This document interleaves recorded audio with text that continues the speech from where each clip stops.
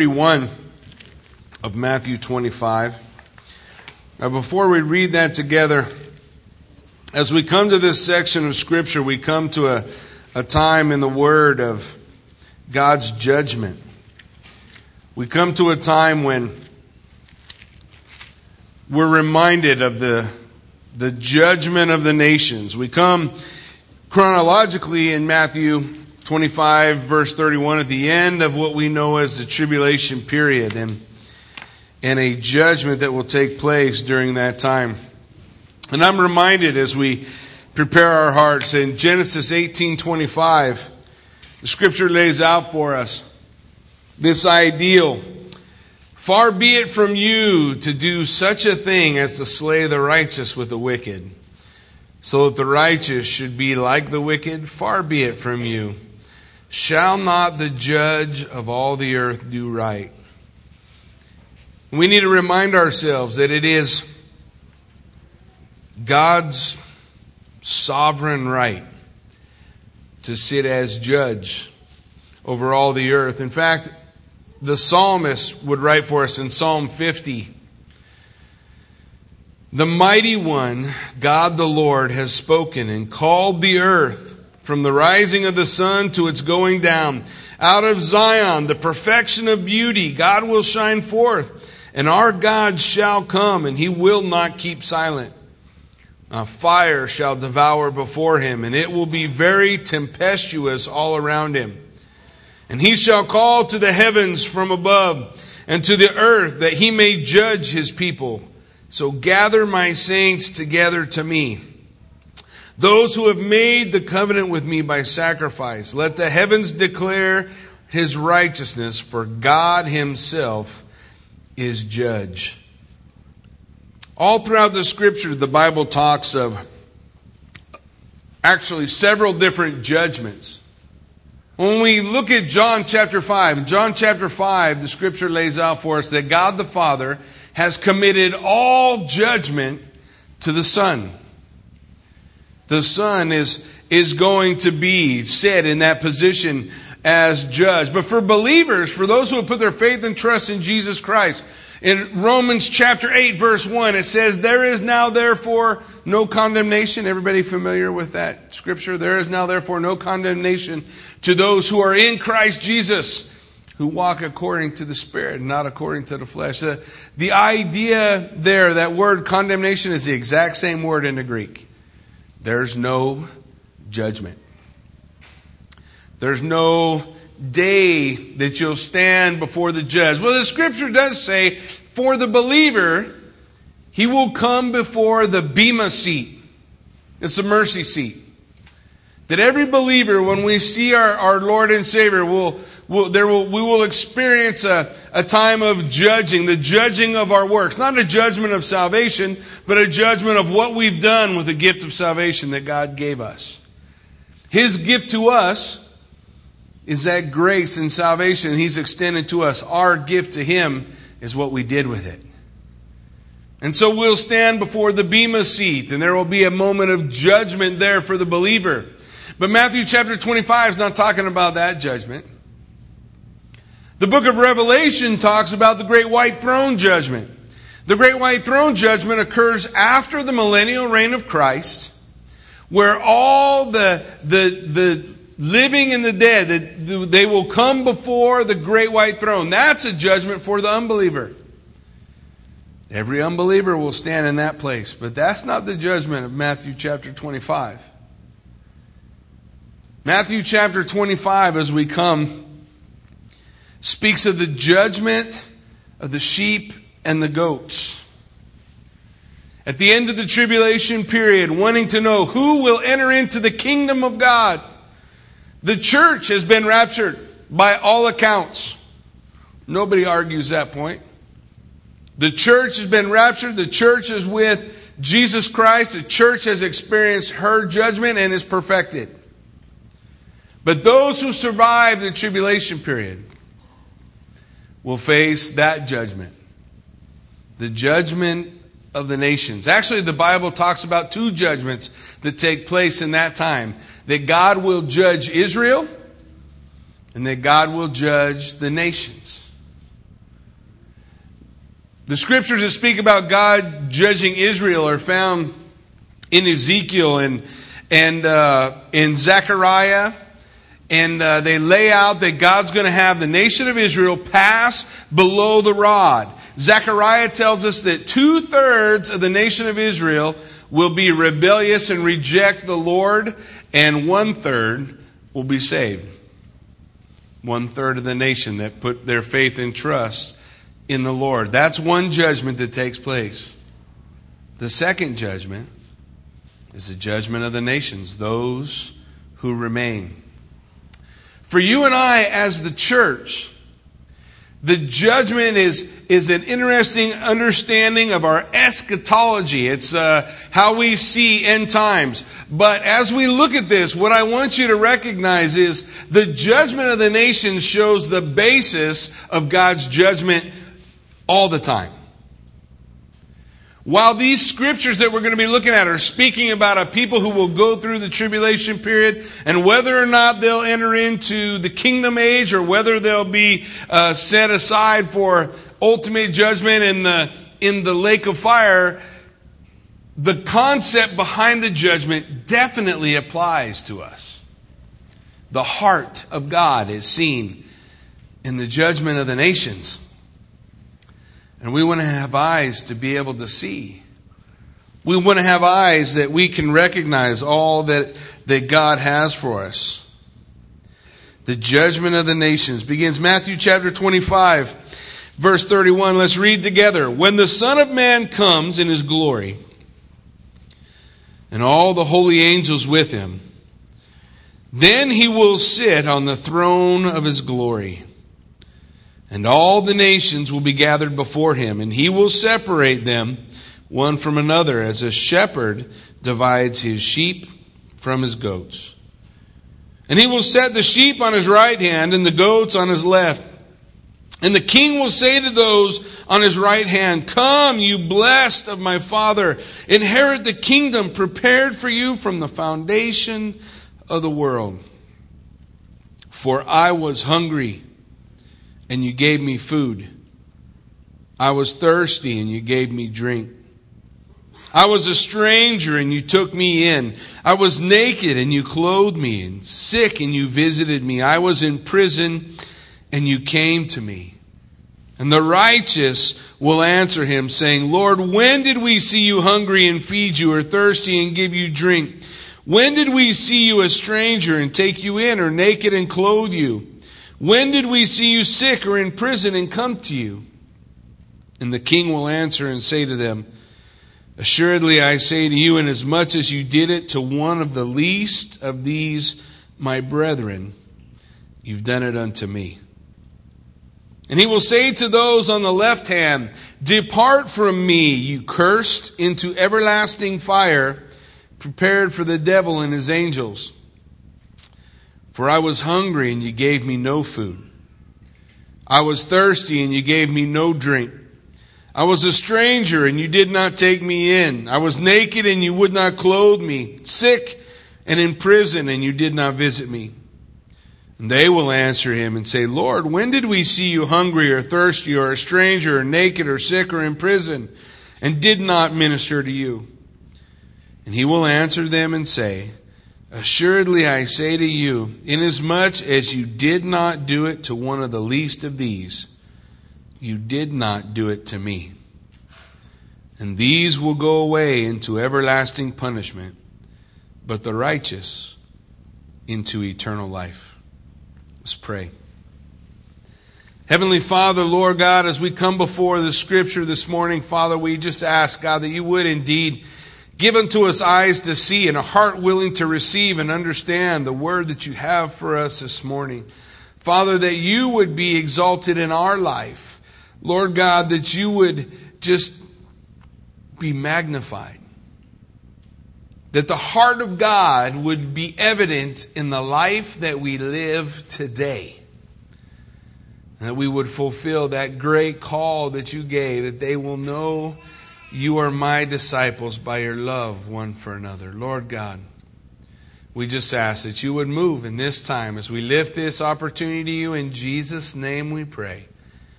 Amen. Well, we come to the judgment of the nations, and there's 5 questions that we're going to seek to answer as we take a look at the Scriptures. The first of those questions is, well, when is this going to take place? When is this going to happen? The Scriptures lay out for us. We want to understand it. In verse 31, it said, when the Son of Man comes in His glory, and all the holy angels with Him. That tells us, when is this going to happen? When Jesus returns, when He sets His feet on the earth. In fact, literally, it's going to be at His exaltation. In Matthew chapter 16, we're told about this exaltation. In fact, in Matthew 16, verse 27, it says, for the Son of Man will come in the glory of His Father with His angels, and then He will reward each one according to his works. That the Father is going to send the Son, exalt the Son who humbled Himself, even as we celebrated in communion, whose body was broken, whose blood was shed, whose life was given. The Son who was humbled will be exalted. The Bible says that His name is above every name, that the name of Jesus, every knee will bow, and every tongue will confess to the glory of the Father, that Jesus Christ is Lord, King, Savior, that He is our all in all. So it's going to take place at this exaltation. And we see the Scripture in Matthew 16:27 laying out that same phrase, when He comes in His glory with the holy angels. The second thing that we see about when it's going to come is it's going to come at the examination of Israel. Again, as we have been looking at Matthew, in Matthew chapter 19, verse 28, the Scripture lays out to us this very thing. So Jesus said to them, assuredly I say to you that in the regeneration, when the Son of Man sits on His throne in glory, you who have followed me will sit on 12 thrones, judging the 12 tribes of Israel. In the judgment that's going to take place on Israel, it's going to occur at the end of the tribulation period. And listen, this is interesting because as we look at this, if we study the Scripture, there's nowhere in Scripture that God ever leaves something totally buried. You know, in Revelation it tells us, from the abomination of desolation until Jesus comes in His second coming, and He puts His feet on the earth, is 1,260 days. Period. 1,260 days, Jesus' feet will be on earth from the abomination of desolation. Daniel the prophet, though, in Daniel chapter 12, has an interesting scripture at the very end of Daniel chapter 12. If you want to look there with me, you can. Daniel chapter 12, verse 12 says, blessed is he who waits and comes to the 1,335 days. Daniel, speaking of this same period of time, adds 75 days to the 1,260 days. And Bible commentators have scratched their head for quite a while looking at it. But what we see is, at 1,260 days, Jesus' feet touch the ground. During that time, from 1,260 to 1,335, you have the Battle of Armageddon, the judgment of Israel, and the judgment of the nations. They all take place during that time. At the end of which time, we enter into the millennial reign of Christ. It's all on the pages of Scripture. The Bible lays it all out for us so that we can see, so we can understand, so we can know exactly what's going on. So when is it going to happen? The end of the tribulation period, at the exaltation of Christ, and when they come to examine or judge the nation of Israel. But there's one more thing. The Lord says that it will also be a time for Him to judge the ashamed. To judge the ashamed. Listen, the Scripture lays out for us in Mark chapter 8, verse 38. You can look there with me if you'd like. Mark 8:38. The Scripture says, for whoever is ashamed of me and my words in this adulterous and sinful generation, of him the Son of Man also will be ashamed when? When He comes in His glory with the holy angels. Same period of time. There will be those who will be ashamed. Ashamed because they did not believe. Ashamed because of how they behaved, perhaps, or what they did during that 7-year tribulation period. Luke 9:26. Same time frame says, "For whoever is ashamed of me and my words, of him the Son of Man will be ashamed when he comes in his own glory and in his Father's and of the holy angels." So when he comes back, his feet touch the earth. That's when this judgment of the nations is going to take place.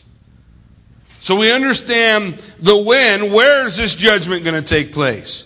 Where is the judgment going to take place? It says right there in verse 31, when the Son of Man comes in his glory and all the holy angels with him, then he will sit on the throne of his glory. On the throne of his glory. We get an insight in that. If you ever want to know what the throne of his glory looks like, just read Revelation chapter 4. Revelation chapter 4 tells us about the throne of his glory. But at the end of Revelation chapter 4, I'll just share these two verses with you in 10 and 11. It says, "The 24 elders fall down before him who sits on the throne and worship him who lives forever and ever. And they cast their crowns before the throne, saying, 'You are worthy, O Lord, to receive glory and honor and power, for you created all things, and by your will they exist and were created.'" We see at the throne of God, the Lamb seated at the throne, Jesus Christ on the throne. And the 24 elders, and I believe as we study through Revelation at some point, you'll see the 24 elders is the church. The song of the redeemed that they sing in chapter 5 is the song of the redeemed that we share here, even from this stage as we worship. That he has saved us from our sins. And so the 24 elders there before the throne of his glory. So his throne, we see, this judgment is going to take place before his throne. And it's going to take place before him. Listen, the scripture also goes on, "Then he will sit on the throne of his glory, and all the nations will be gathered" where? Before him. They're all going to stand before him. Before the King, Jesus Christ. It's going to take place before the throne, before the Lord Jesus Christ. But if you really want to know exactly where it's going to be, you got to find a book called Joel. If you look in the Old Testament for Daniel and you go to the right, you can come to Joel. There's a couple of books there. And as we take a look at the book of Joel, Joel chapter 3, verses 12 through 17 tell us exactly where the judgment takes place. Where the throne is, where the king is. In a place called the Valley of Jehoshaphat. Never heard that word before? Jehoshaphat. If you go to Israel today, they'll show you the Valley of Jehoshaphat, or where they say it is. The Valley of Jehoshaphat today, though, is much smaller than it's going to be then. Because the Bible tells us when Jesus returns and he sets his feet on the Mount of Olives, that the Mount of Olives is going to split. And the Valley of Jehoshaphat is going to grow. And there will be a chasm that ties in with the Kidron Valley. And that will be the valley where the judgment of the nations takes place. Joel chapter 3 verse 12. "Let the nations be wakened and come up to the Valley of Jehoshaphat. For there I will sit to judge all the surrounding nations. Put in the sickle, for the harvest is ripe. Come, go down, for the winepress is full. The vats overflow, for their wickedness is great. Multitudes, multitudes in the valley of decision. For the day of the Lord is near in the valley of decision.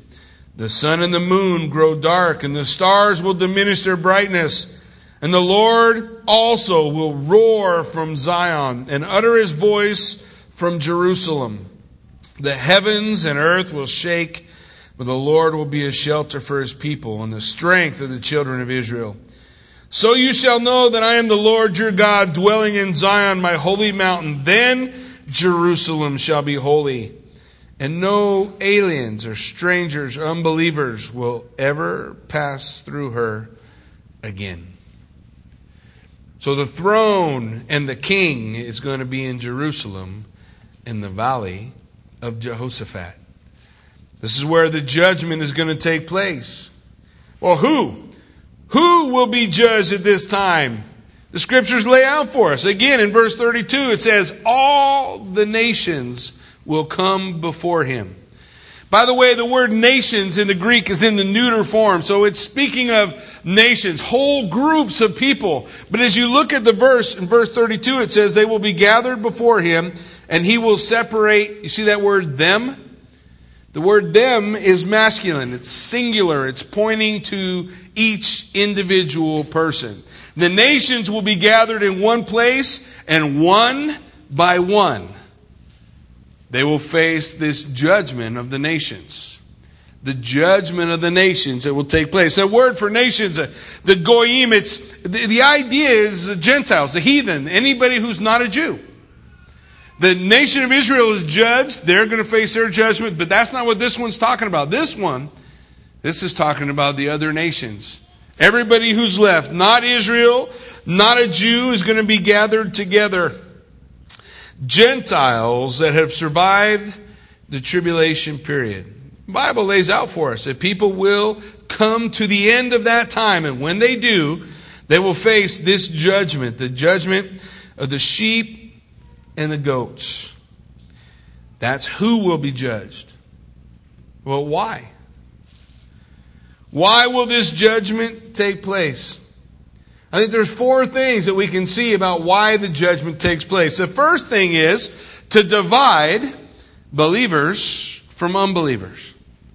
Listen, the church will have been raptured, but there will be believers during the tribulation period. There will be those who come to faith. The Lord is going to send 144,000, 12,000 from each of the 12 tribes of Israel, evangelists throughout the world that will have His seal on them. They will not be able to be harmed. They will, at the end of the time after they've been sent, they will still be 144,000.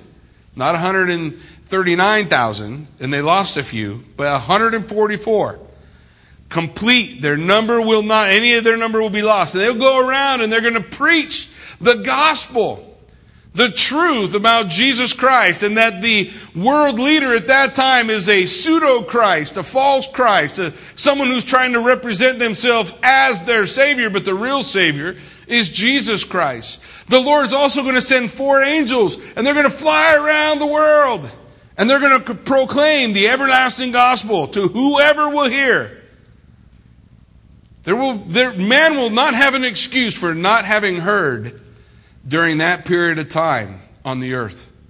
And all those who come to faith, the scripture very clear in the book of Revelation, will not take the mark of the beast. And so, they will not buy, they will not sell, they're going to be hungry, they're going to be homeless, they're going to be sick, they're going to be imprisoned. All of these things will be occurring during that period of time. So as we take a look, we want to see the first thing is to divide believers from unbelievers. Listen, if we remember Matthew chapter 13, just turn to your left a couple of pages, you come to Matthew chapter 13. And you may remember when we went through the parable of the sower. Remember? The sower went out to sow his seed. In Matthew chapter 13, verse 37 through 42, we have Jesus' explanation of the parable. He said, He answered and said to them, He who sows the good seed is the Son of Man. The field is the world. The good seeds are the sons of the kingdom, but the tares are the sons of the wicked one. The enemy who sowed them is the devil, and the harvest is the end of the age. The reapers are the angels. Therefore, as the tares are gathered and burned in the fire, so it will be at the end of the age. The Son of Man will send out His angels, and they will gather out of His kingdom all things that offend, and those who practice lawlessness, and will cast them into the furnace of fire, where there will be wailing and gnashing of teeth. It's that judgment. Remember when Jesus spoke and he told this parable and he said, as a farmer went out to plant, he planted good wheat, but an enemy went out and planted tares. And so the workers said, shall we pull out the tares? You remember the Lord said, no, let them grow together. We'll sort it all out at the end. And this is the sorting out. The sorting out of those who are real and those who aren't real after the tribulation period. They'll be standing before the Lord. So the first thing we see, the reason for the judgment, is to divide the believers, the sheep, from the unbelievers, the goats. The second thing we see is to demonstrate that what all believers do for others is seen by the Lord. I love as we look through and as we take a look at this is probably one of my favorite sections of Scripture. When the Lord says, I was hungry and you gave me food. What does that mean? It means He saw. I was thirsty and you gave me drink. He saw. I was sick and you visited me. What's it mean? He saw.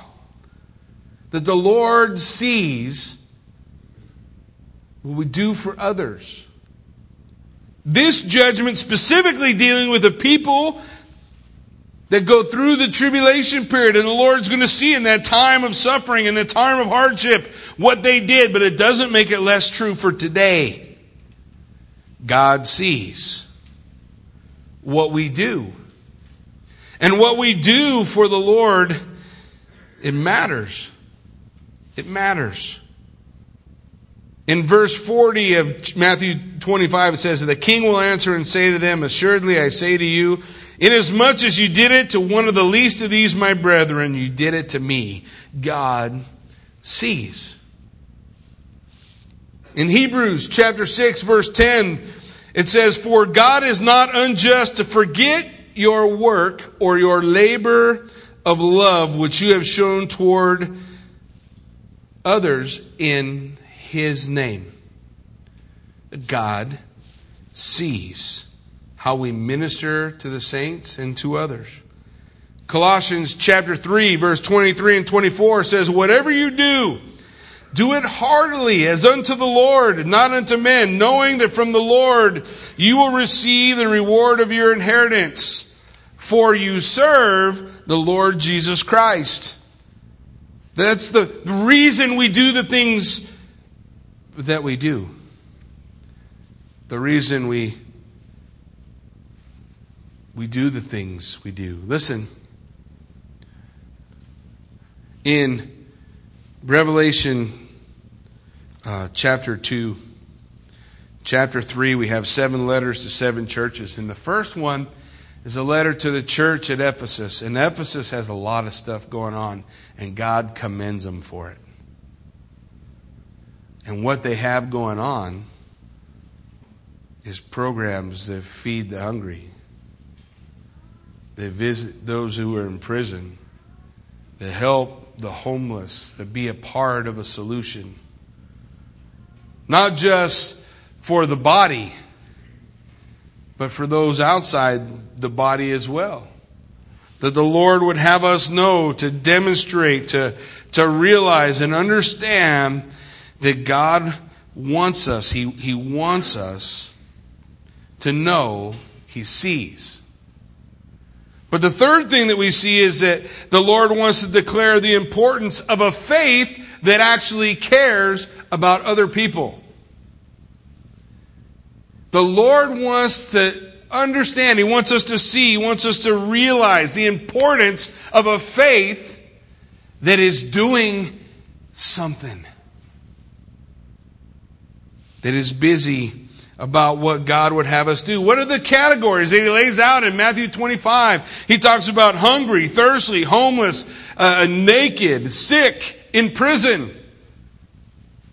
Those are the people that Jesus went to while He was here.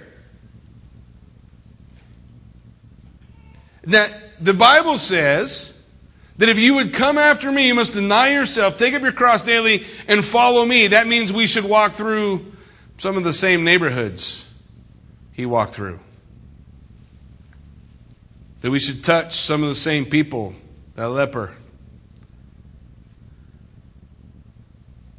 There are groups of people today that are dying every second who are sure that the church hates them, that there's nothing the church has to offer, so they reject anything that would come from the church. They are today's lepers. And they're dying by the hundreds of AIDS every second. And Jesus would touch them. He wouldn't say, what you did to get here is okay. But He would touch them. He would offer hope. He would reach out to the sick, to the rejected, to the unloved. We read this section of Scripture and I'm reminded, I know that I don't face this judgment. The Lord is going to call me home. It's very clear. God is going to call His church home. And I'll go before the Lord and my works will be judged. But if you think that when our works are judged, the judgment will be different than this, you may be mistaken. What did you do with the salvation I gave you? What did you do? What did you use that gift for? What did you do with my Son, Jesus Christ? To declare the importance of a faith that does. Listen, in James chapter 2, verse 15 through 17, it says, if a brother or sister is naked and destitute of daily food. So right there, we know we're talking about believers. A brother or a sister is naked and destitute of daily food. And one of you says to them, depart in peace, be warmed and filled, but you do not give them the things that are needed for the body. What good is it?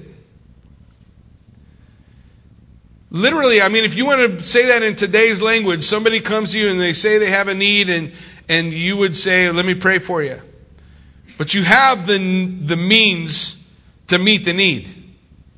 And you don't. What good is it? The Lord brought them to you for a reason. But you know, that doggone American dream keeps getting in the way. By the way, you know the American dream's not in the Bible, right? You know the American dream that says, you go out and work and you can achieve. I went out and worked and I have stuff. You want stuff? Go work for it. But the Lord brought that person to me and he's hungry and I can give him something to eat. I'm going to pray with him. I'm going to pray for him. And I'm going to give him something to eat. Out of my abundance, I will supply his need. That is what working faith looks like. It does. It does. It pours out. Galatians chapter 6 verse 10 says, therefore, as we have opportunity, let us do good to all. Well, here's the problem. All in the Greek means all, and that's all means. You guys still remember your first Greek lesson. I'm so proud of you. So the scripture lays out in Galatians chapter 6 verse 10, when we have opportunity, let us do good to all. I'm not asking you to be a sucker. I'm saying be sensitive to the Spirit and fulfill the needs. Be Jesus Christ on earth. There was a time when the disciples, Jesus walked through the gate beautiful, I don't even know how many times in his 3 years of ministry. And there in the gate beautiful was a guy who had been crippled. His legs were all folded up. And not one time did Jesus stop. But one day, Peter and John are walking through the gate beautiful. And they stopped. And the guy was holding out his hand saying, I need something.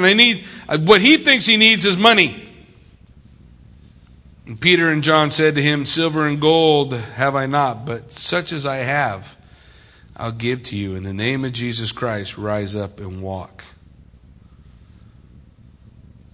That's real. They were connected in the Holy Spirit. They didn't do that to every guy they passed or every sick person they saw. But that person, the Holy Spirit said, stop, you have something to give them. Give it. Do it. Be Christ for them. 1 John chapter 3, verse 17 and 18 says, but whoever has this world's goods and sees his brother in need and shuts up his heart from him, how does the love of God abide in him? My little children, let us not just love in word, but in deed, in truth. It's easy to say stuff. It's a whole nother thing to do it. To do it. Judgment of the nations. You know, I firmly believe that our nation has to be judged. The reason our nation has to be judged is we have the ability to feed the world and we let them die. As a nation. We could feed the world. The American dream kind of gets in the way. Because there's no profit in feeding the world. I won't make any money from that. It just saves lives. Comedians tell jokes about people who live in the middle of the desert and complain about the fact that they can't grow any food, and they make jokes about, well, move or go somewhere else. But our government has paid our farmers different times not to plant, not to grow. While people are starving. Hey, I'm not trying to lay a guilt trip on nobody. I live here too. I'm part of the problem and part of the solution. I let my nation do that. I let those things happen. But what I'm saying is the nation has to be accountable for the blessing that God gave, and seeing the hungry on TV and having our hearts broke until we change the channel. And maybe I can't do anything about it. I can do what I can. Individually, at this judgment, there will be an accountability given. In Hebrews chapter 13, verses 1 through 3, it says, let brotherly love continue. Do not forget to entertain strangers, for by doing some have unwittingly entertained angels. Listen, remember the prisoners as if chained with them, those who are mistreated, since you yourselves are in the body also. To remember the brothers and sisters in chains, in places where they don't have freedom. Well, that's not Matthew 25, by the way. That's just what the Bible says. Matthew 25, speaking of this judgment, says God wants us to understand the importance of a faith who sees needs and fills needs, who's a part of a solution. He wants us to know this judgment divides believers from unbelievers. That this judgment demonstrates the reality that God sees what we do for others. And that He wants a faith that is living and vibrant in His people. But finally, the fourth thing that I think that this accomplishes is to develop an awareness of God's concern for the Jewish people. In Matthew 25, Jesus says, when you've done it unto the least of these, my brethren. He's talking about the Jewish people. During the tribulation, there will be a Holocaust like there has never been on the earth. And they will be homeless and destitute, and the judgment that takes place at the judgment of the nation is, what did you do to help these people that were thrown out, that were assaulted, that were marched into the concentration camps, and that stood before the furnaces? What did you do to develop a concern for the nation of Israel? You know, the Bible says to always pray for the peace of Jerusalem. It's not Matthew 25, by the way, but having a heart for the nation, having a heart for the nation of Israel, to have an awareness. To have an awareness. You see, in Matthew chapter 24, the nation of Israel is called the elect. For the elect's sake, these days are shortened. He's talking about Israel. Otherwise, there would be no Israel left, because the Holocaust is going to be so incredible during the 70th week of Daniel, or the 7-year tribulation period. Synonymous terms. Listen, in Genesis, way back in Genesis chapter 12, remember this verse, Genesis 12:3. The Lord, speaking to Abraham, said, I will bless those who bless you, and I will curse those who curse you. Remember that. And then listen. Then the king will say to those on his right hand, come, you blessed of my Father, inherit the kingdom of God prepared for you from the foundation of the world. Come, you blessed. I will bless those who bless you. In verse 41 it says, then he will say to those on his left hand, depart from me, you cursed, into everlasting fire prepared for the devil and his angels. I will curse him who curses you. This judgment at the end shows that. But what's the final result? The last question. What's the result of all this? Of all these things that we look at and we see. What's the result? The sheep, they enter into the kingdom in life eternal. The goats, they enter into eternal punishment. Every once in a while, somebody will look at this scripture. They'll come here, and in verse 46 of chapter 25, it says, and these will go away into everlasting punishment. And they say, well, that word is a different word in the Greek. It doesn't mean it lasts forever. It just lasts long enough to get them straight, and then God's going to turn them loose. The problem is the next phrase, but the righteous into eternal life. That's the same word. So if hell's not forever, neither is heaven. If heaven is forever, so is hell. Eternal. Punishment. Absence from God. God giving the people, the rebels, what they asked for. What they asked for was, we will not have this man. God's not going to be in charge of me. I don't need the Lord. And so God's going to give them what they want. A reality of life with the absence of God. It'll be the height of every atheistic dream out there. Finally, to live in the utter absence of God. There's only one problem. The place where you live in the utter absence of God is called hell. Where no good thing dwells. We get in our mind that somehow that the devil is in hell. Let me help you. The devil's not in hell until we get to chapter 21 of Revelation. Or 20 of Revelation. The devil will be in hell. He's not in hell. He's not there sending out his minions. He's here. He's busy. He's doing his thing. When that happens, he will be in just as much punishment as everyone else. He will be utterly alone in the total absence of God. So the scripture declares it as a place where the fire burns, but there's no light. There's no heat. I'd cry too. Get that preacher to stop talking about hell. He's making all the babies cry. Man, this judgment always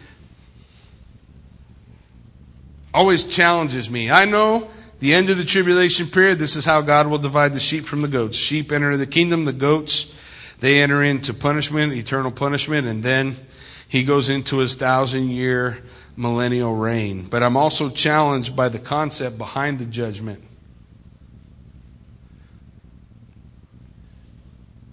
In the book of Ezekiel, chapter 16, verse 49, it says, "Listen, this is the iniquity of Sodom.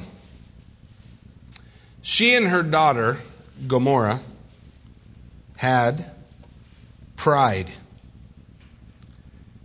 too much food, too much time, and she didn't care about the poor or the needy. They were haughty and committed abomination before me. Therefore, I took them away."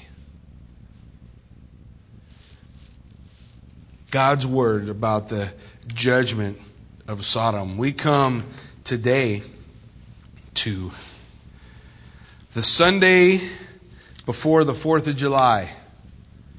Height of national pride. Hey, I love my country. I bled for her. I served. I did my patriotic duty. I love it. But she's sick. And she needs help. And that call for help is not to the people who are messed up. Barring some unforeseen circumstance, Obama is never going to repent.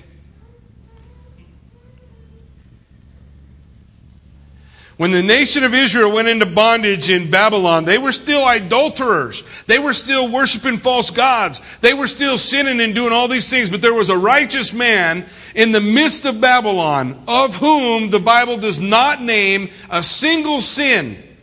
His name was Daniel. And when he read the charge against God's people, you know what he did?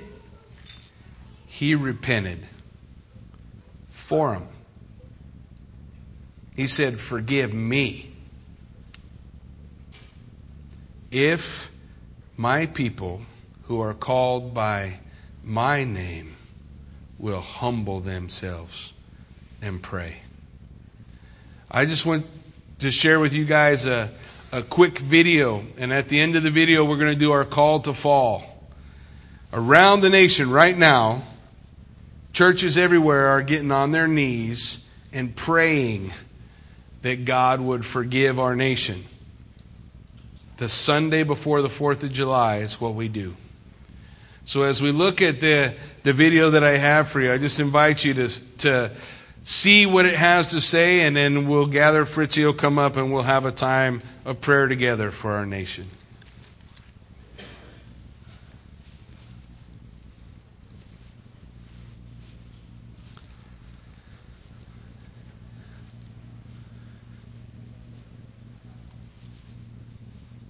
There's sound on it if it's not muted.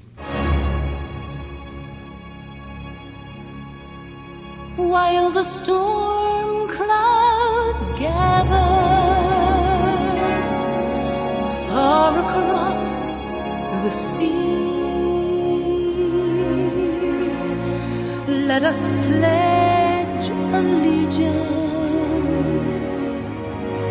to a land that's free. Let us all be grateful for a land so fair, as we lift our voices in this solemn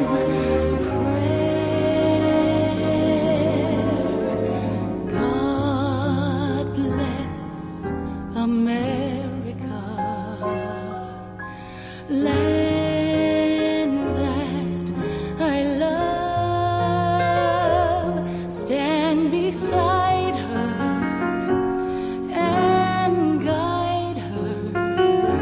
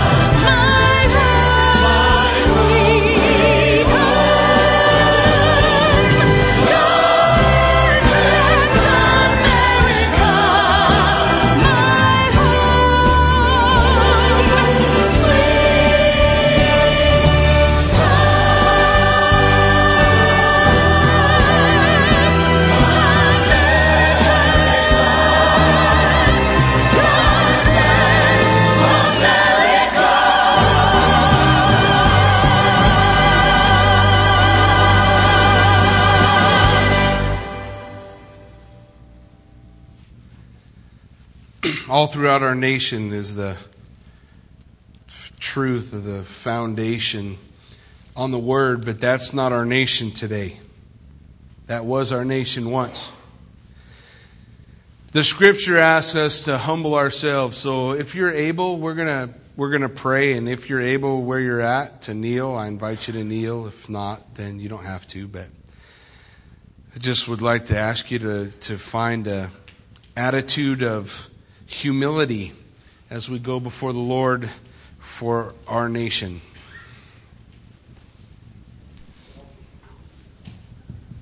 The altar is open down here if you want to come down to the altar and kneel.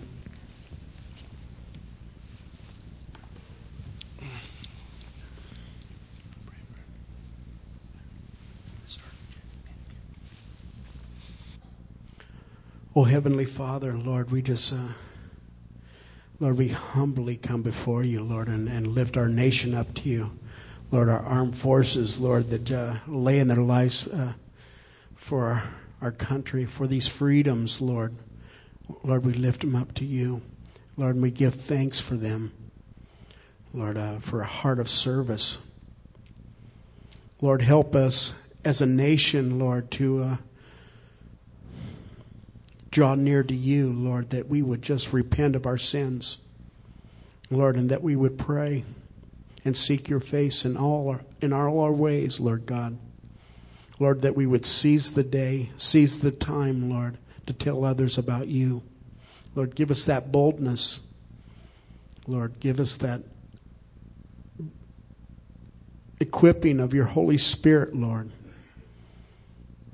to tell others about your goodness, about your grace, about your mercies, and about your love. Lord, you're a God of love, and about your salvation. Lord, you have paved a way and made a way for each, that none would perish, Lord, but that they would know of you. Lord, I just lift this nation up to you, Lord God. Lord, that we would repent and draw near to you.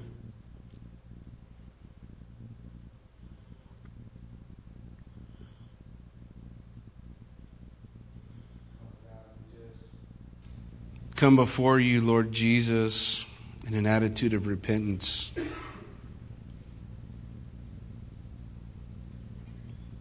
We repent of the nation that we're handing our children. We repent of the attitudes that we've had in the past, that there's nothing I can do. And all we ever had to do was bend our knee. Lord God, we pray that you would move in an attitude of repentance and revival across our nation. We are not a nation, one nation under God. But we need to be. And if judgment is to begin, then it is to begin in the house of God. Lord, we pray for our nation this time as we come to an election and an opportunity to make a voice, to be a voice for godly principles. Lord, we need wisdom on what to do and where to go and how to vote, Lord Jesus. And I pray, God, that we would exercise the rights that men died to give us. Father, I pray that you would just equip your church, Father, to be who she needs to be. If our nation won't feed the hungry, then we can. If our nation won't visit the prisoner and remember them, we can. God, I pray that your churches across the nation would look like you. And you're not a Baptist or Calvary or Assembly. You are the head of the church, Jesus Christ, the righteous and true. And we're supposed to look like you and not anything else. God, I pray that you would do such a work in our nation. And I pray in the hearts of us, Lord, that we would be committed to prayer, committed to come before you, committed to see your hand move in our nation. time is short. And so many are lost and perishing. I don't have time to be about all that much else. You called us to one thing. Go into all the world and make disciples of all men. To teach them, to baptize them, to show them the love of Jesus wherever we go. God, we need you to do that work in our heart if we're to be a part of the solution for our nation. As we come to the time of the greatest celebration of our national pride and all the wonderful things you've done for us in the past and the beauty of the nation in which we reside, Lord, I pray you equip us to really be a change in our world. Lots of people might promise it, but you're the only one who can deliver it. So we pray that you would do your perfect work as we, your people, come before you in humility, in an attitude of repentance. And we ask that you would indeed bless America again.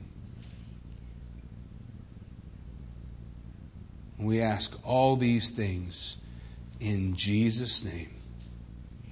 Amen.